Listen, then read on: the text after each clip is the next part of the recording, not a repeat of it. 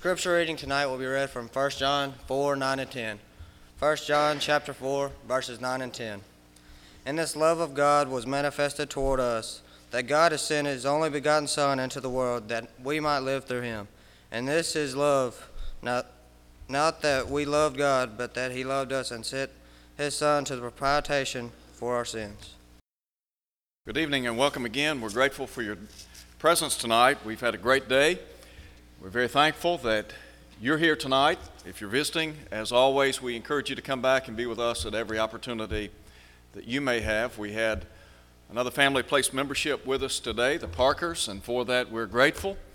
We're always glad to have people that express a desire to become a part of the church here, and it may be the case that you're looking for a church home, and if so, we want you to consider strongly the work here. There is something for everyone to do. We have a lot of opportunities to serve the Lord in this community. We have a tremendous, I think, opportunity to be a shining light for good in this North Mississippi community, and so we want to do that. We're going to be looking tonight at 1 John chapter 4. As Billy mentioned just a moment ago, the song service centered on the love of God. And it's no surprise that the lesson tonight accentuates God's love for us as members of the human family.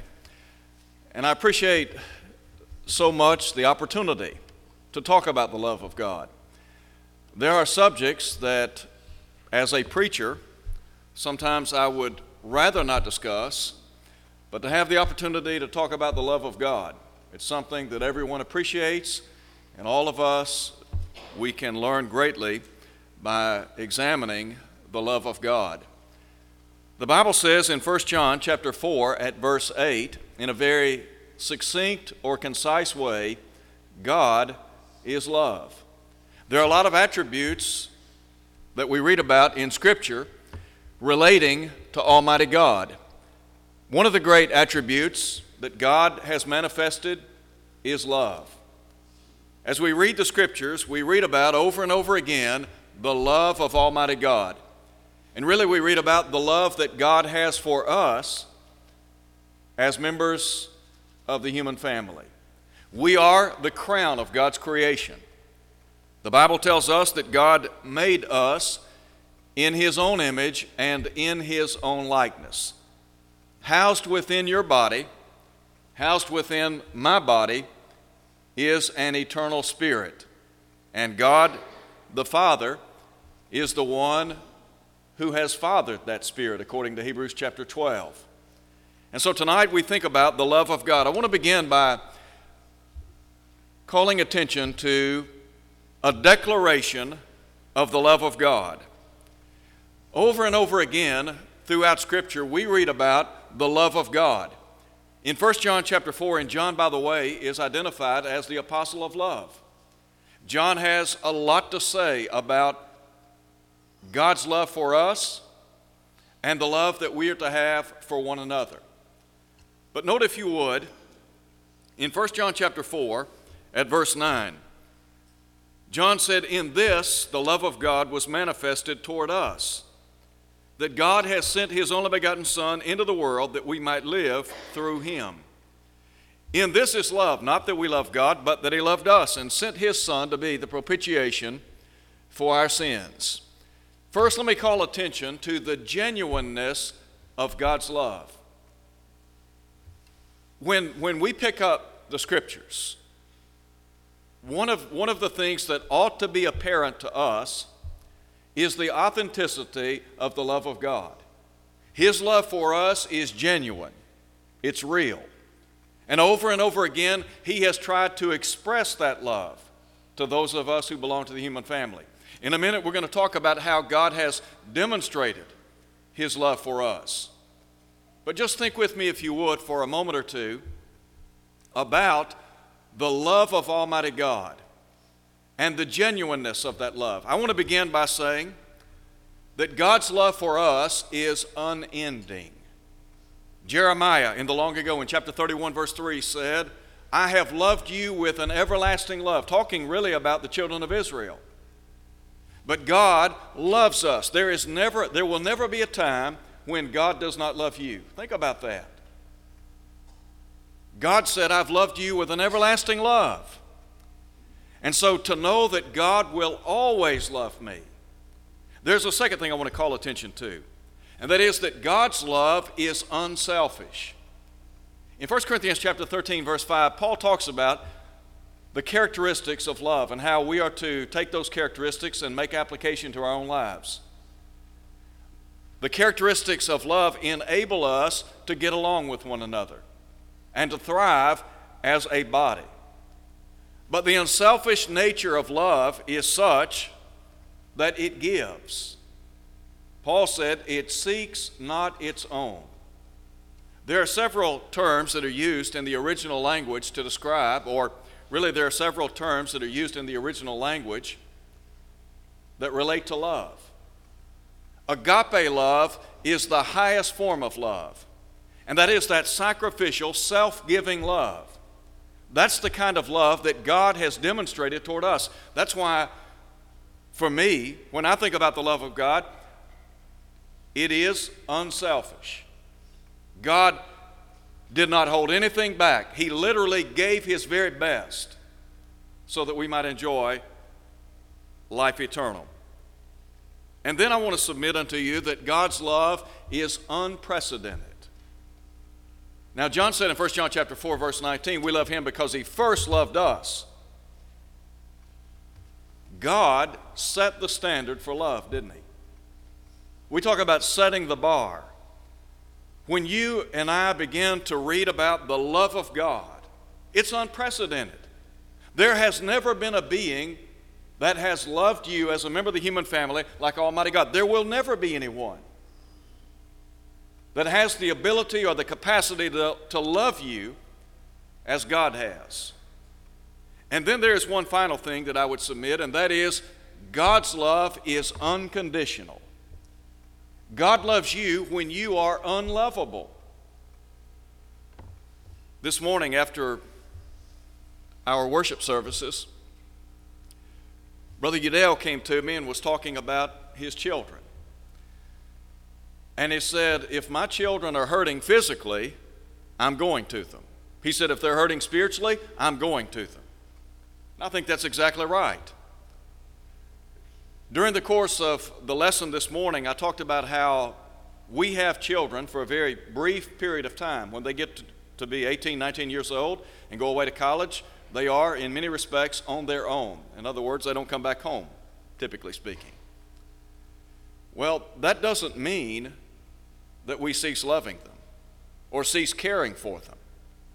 It doesn't matter what our child or children may do or say, where they may go, what kind of trouble they get into, we will always love them. Now, we may not love what they do, but we will love them. Why? Because there is unconditional love. If you are a parent, you can understand unconditional love. I don't think you can really, truly grasp unconditional love until you have a child. Think about some of the things that you do for your child. Why do you do those things? Well, somebody says, because I have to. Well, I understand that there is a measure of responsibility entrusted to us as parents, and there are certain things that we have to do. I mean, we could neglect doing those things, and our children would suffer, and we too might suffer as a result of that.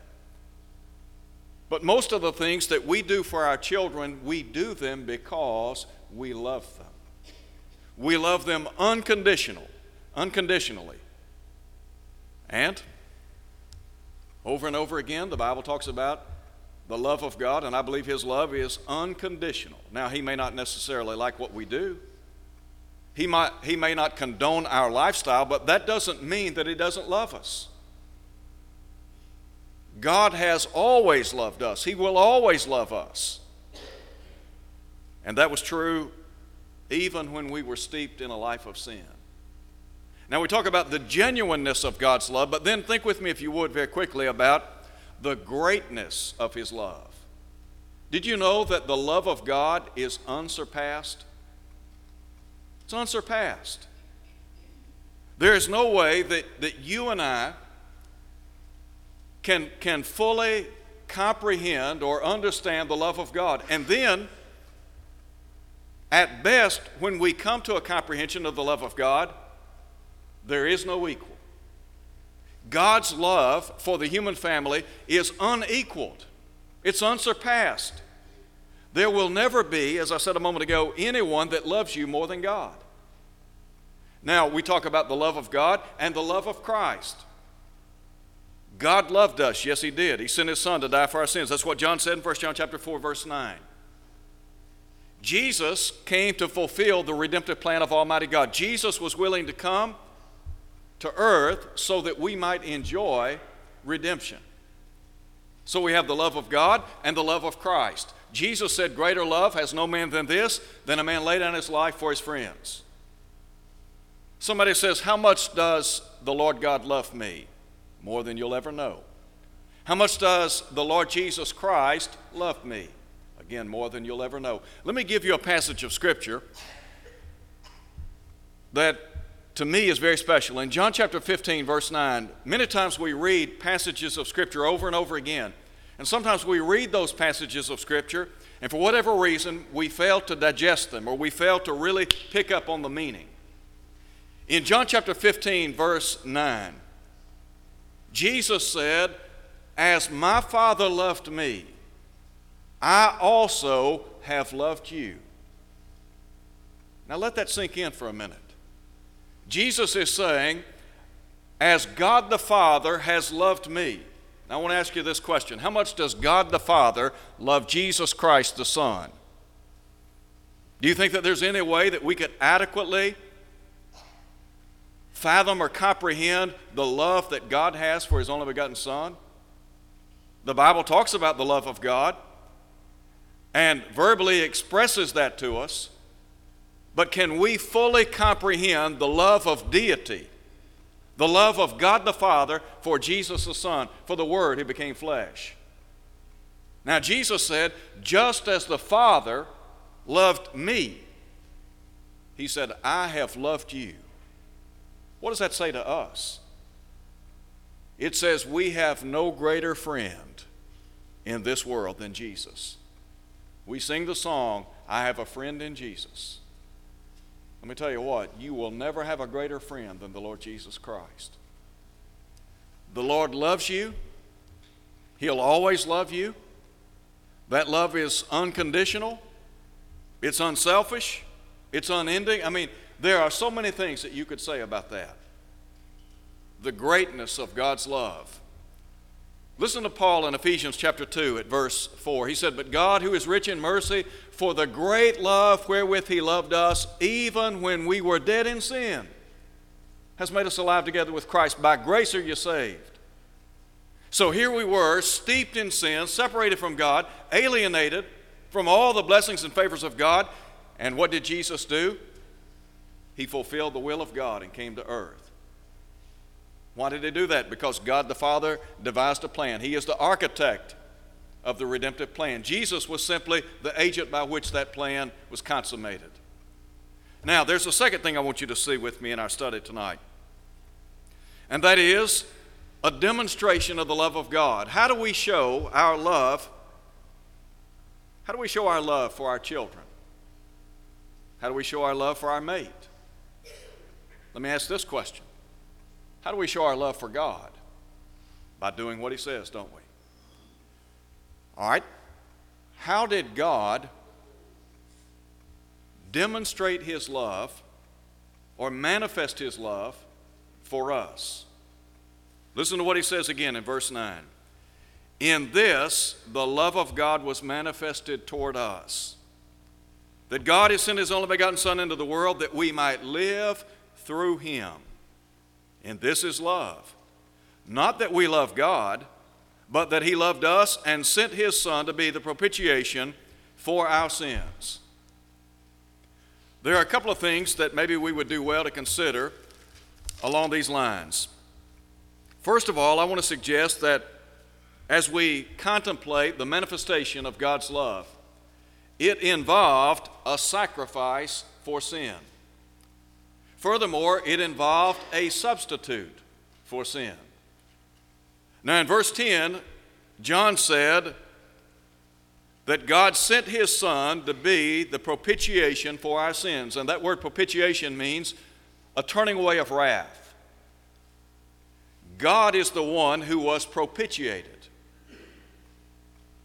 His righteous character, his holiness was vindicated by Jesus going to the cross and ultimately sacrificing himself for our sins. When Jesus went to the cross, redemption became a reality. Jesus literally gave up everything to come to earth. The Bible talks about the love of Christ, his great sacrifice. Can you imagine deity leaving the throne of God, or leaving heaven, if you please, coming to earth, suffering at the hands of your own creation? That's what Jesus did. John said that the Word became flesh and dwelt among us, and we beheld his glory. Glory as of the only begotten of the Father, full of grace and truth. Paul would say in 2 Corinthians chapter 8, you have heard of the grace of our Lord Jesus Christ, that though he was rich, yet for your sakes he became poor, that you through his poverty might be made rich. Jesus made a tremendous sacrifice for us. But then also he was the substitute for our sins. Peter said in 1 Peter chapter 2 that Jesus bore our sins in his body on the tree. And what that does is suggest to us the vicarious suffering and death of Jesus. Who should have gone to the cross? Jesus? No. What had Jesus done to deserve the inhumane treatment of the cross? Nothing. Pontius Pilate, before whom the Lord Jesus Christ stood, recognized the innocence of Jesus. The Bible says, him who knew no sin, he became sin on our behalf, that we might become the righteousness of God in him. And so Jesus made a tremendous sacrifice for sin. He became our substitute for sin. In order for us to appreciate the love of God, though, we have to understand that God supported Jesus in this redemptive process. God was the architect of the scheme of redemption. The Bible talks about in Revelation chapter 13 at verse 8, the lamb slain before the foundation of the world. God had a plan in place before he ever laid the foundation of the world, so that when man sinned, he could put that plan into motion. And so in Genesis chapter 3, following the fall of Adam and Eve in the Garden of Eden, what did God do? In verse 15, he set forth the promised seed. In chapter 12, he called on a man by the name of Abraham, who later was called the friend of God. Abraham would become the father of the Hebrew nation. It would be through him, that is through his lineage, that all the nations of the earth would be blessed. And so, the manifestation, the demonstration of God's love. Listen, if you would, to what Paul said in Romans chapter 5, verse 8. But God demonstrated, manifested his own love toward us, in that while we were yet sinners, Christ died for us. That's genuine love. We're talking about the genuineness of God's love, the greatness of his love, the manifestation of his love. Over and over again, God has tried to drive home the point that he loves us. Now, what about the magnitude of God's love? What are the implications to me? What does God's love mean to me? How can I benefit? How am I benefited from the love of God? Let me just cite for you some of the things, some of the ways that we are benefited by the love of God. Number one, because of God's immense love, we can have forgiveness in the Lord. Do you remember what Jesus said in John chapter 14, verse 6? I am the way, the truth, and the life. No man cometh unto the Father but by me. Jesus came so that we might enjoy forgiveness. Now, sometimes we talk about forgiveness in theory. This is not just theory, this is reality. How can you enjoy forgiveness in the Lord? Well, the Bible tells us in 2 Timothy chapter 2, verse 10, salvation is in Christ. For whom did Christ die? Paul said in Romans chapter 5, verse 6, Christ died for the ungodly. He died for all of the human family. In Hebrews chapter 2, verse 9, the Hebrew writer said that Jesus tasted death for every man. So, based on the love of God and the willingness of Christ to come to earth, we have the opportunity to be forgiven. Somebody says, I'm unworthy. Absolutely, we're all unworthy of the love of God, of His mercy, of His forgiveness. But thankfully, we can be forgiven. Isn't it something that God has reached out to us as members of the human family? God created us. He created us. He's involved in the affairs of the human family. He's concerned about us. He wants us to enjoy a relationship with Him. He makes it possible for us to be forgiven. Now, sometimes we think about how we've lived. Are there things that we have done that potentially we're not proud of? Absolutely. Are there things I've done in my life I'm not proud of? Yes. Are there things that we say sometimes that we wish we could take back? Are there places that we go that we know we have no business going, but we do it anyway? The answer to all those questions is yes, yes, yes. But here's the bottom line. It doesn't matter where you go. It doesn't matter what you do. It doesn't matter what you say.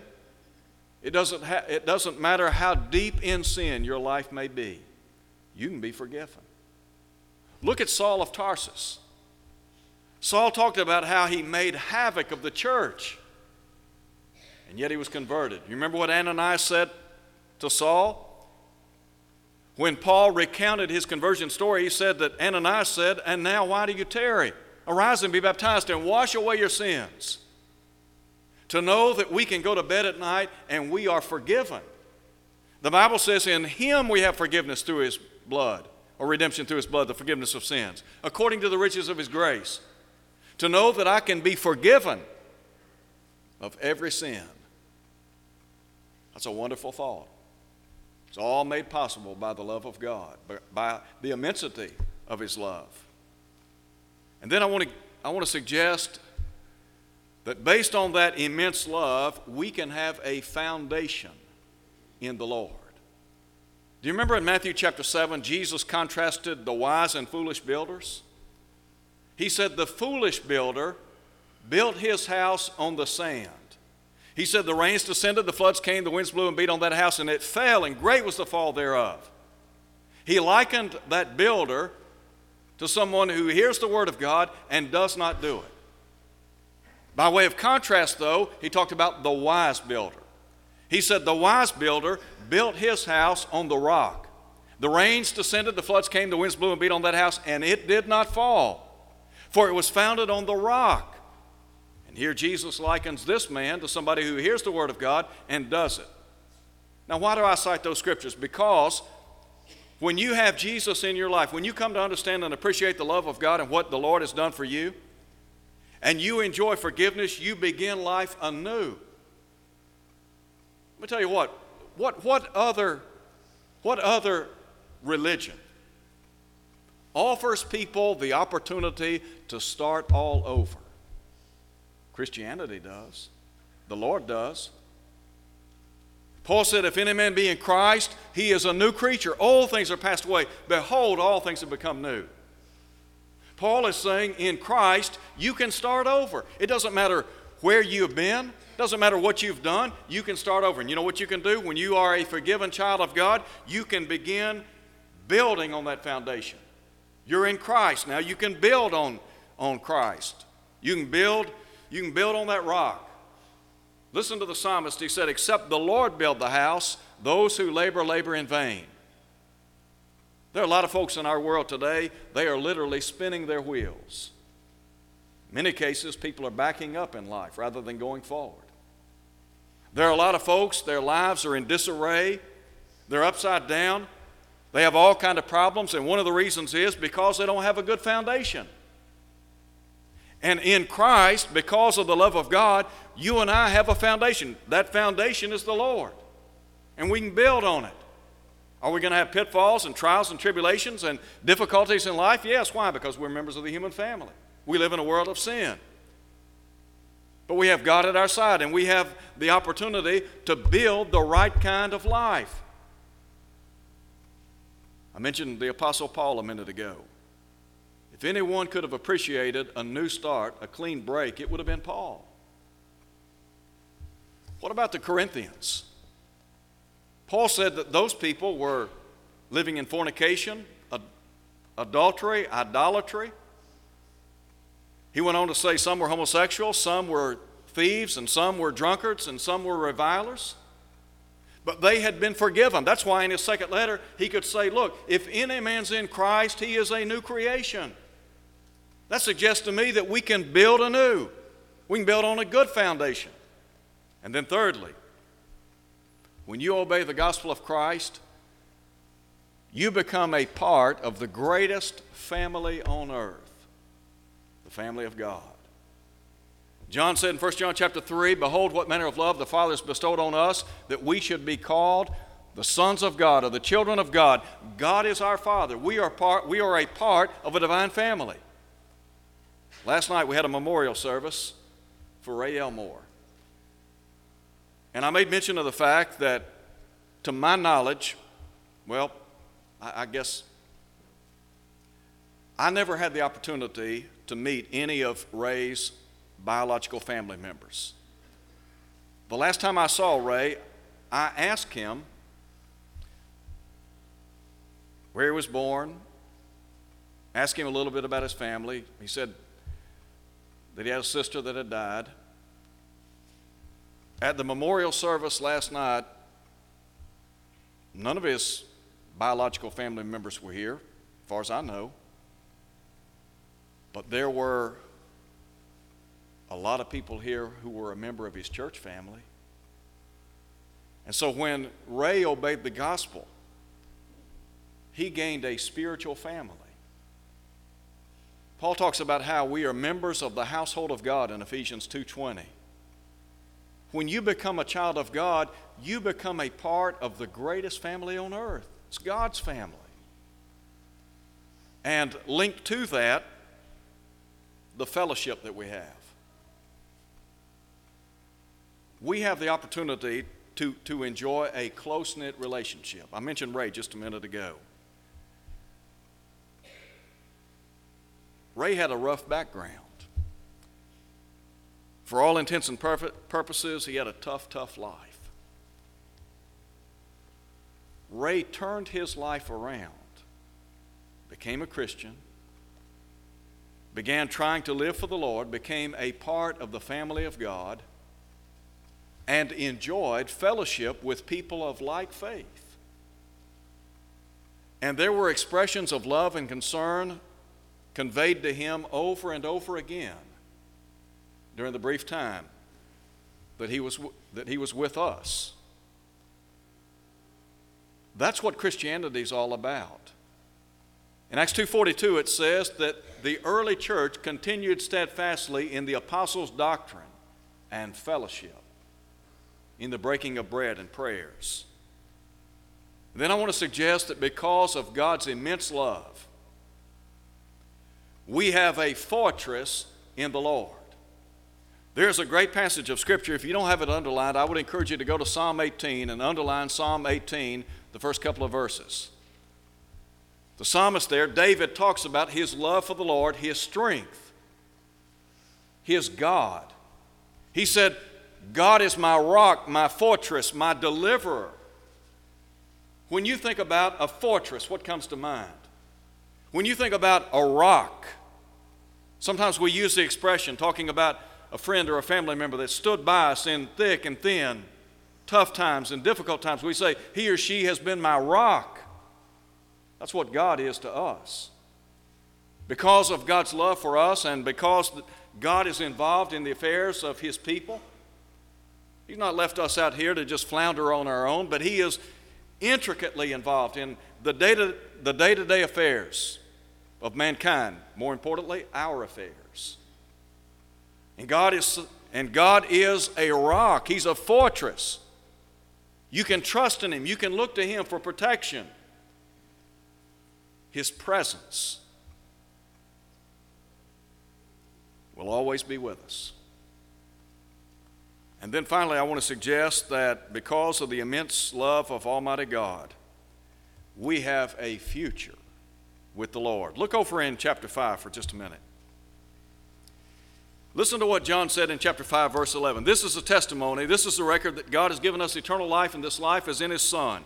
He that has the Son has life. He that does not have the Son of God does not have life. Now listen to him in verse 13. These things I've written to you, who believe in the name of the Son of God, that you may know that you have eternal life, and that you may continue to believe in the name of the Son of God. John is saying to Christians of every age, if you're in Christ, you have life. If you are in Christ and you're doing your best to live a faithful life, you have life eternal. Can you know that? Yes, you can. When we come to the end of the road here on planet Earth, we can know. We don't have to question it. We don't have to worry about it. We can know. We can have assurance. We're going home to be with God. Do we need God in life? Yes, we do. Not only do we need Him in life, we need Him in death. Let me just cite for you one other illustration about my association with Ray, because I think it's pertinent to this point. The last time I saw Ray, he talked to me about his death. He said, when the time comes, they will contact you. It had not been that long ago that prior to that date, he stood outside where he was living, and he said, I want you to do my funeral. He didn't say it in those terms, but that's what he meant. And I was honored to have the opportunity to speak at his memorial service.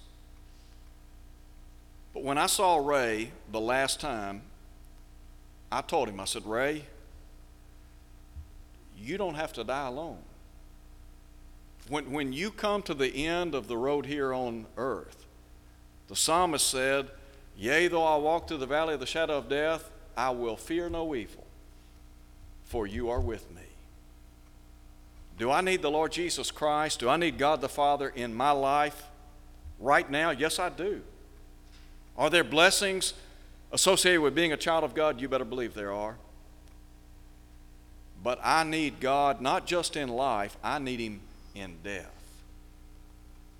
When I come to the end of my sojourn here on planet Earth, I want to have the confidence of Paul, who said, for we know that if the earthly house of our tabernacle be dissolved, we have a building of God, a house not made with hands, eternal in the heavens. How do I develop that kind of knowledge and that kind of assurance? Listen to what he said. We walk by faith and not by sight. Faith comes by hearing, hearing by the Word of God. The more I read and study this book, the deeper my faith, the greater my trust. And when I come to the end of the road here, guess what? I'm going home to be with the Lord. And one day, prayerfully, all of us will be together in heaven. The love of God. There's really no way that words can adequately assess and explain the love of God. I know there's no way that I could adequately do justice to the love of God, but I can read about the love of God. I believe it, and I'm thankful for it. If you're here tonight and you're not a Christian, I want to encourage you, come to Christ. Why not begin a life in the Lord tonight? Here's what you need to do. Do what they did on Pentecost Day. Repent, be baptized.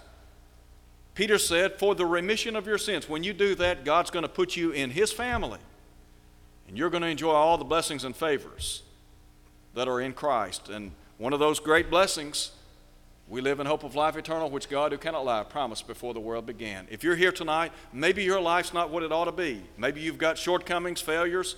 Look, we all do. And because we're family, we can pray for one another. We can encourage one another. We'd be happy to do that for you this very hour. James said, confess your faults one to another. Pray one for another. Could we pray with you tonight as we stand and sing?